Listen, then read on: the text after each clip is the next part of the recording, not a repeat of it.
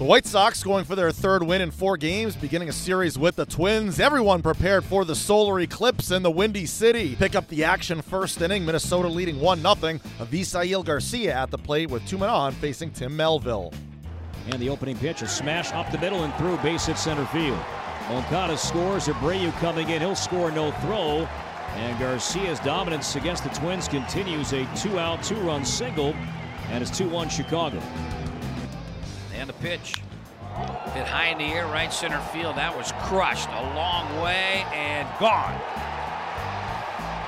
That's a 3-run homer. And the White Sox lead now 5-1. And that ball's well stroked center field. Buxton, long run, back track, gone. A line drive laser home run. Abreu's 25th of the year. Chicago now leads 6-1.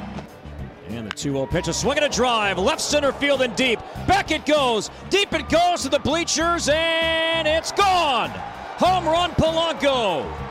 A 3-run blast to left center, and the Twins are back in this game. White Sox 7, Twins 6, top 9, bases empty, 2 outs.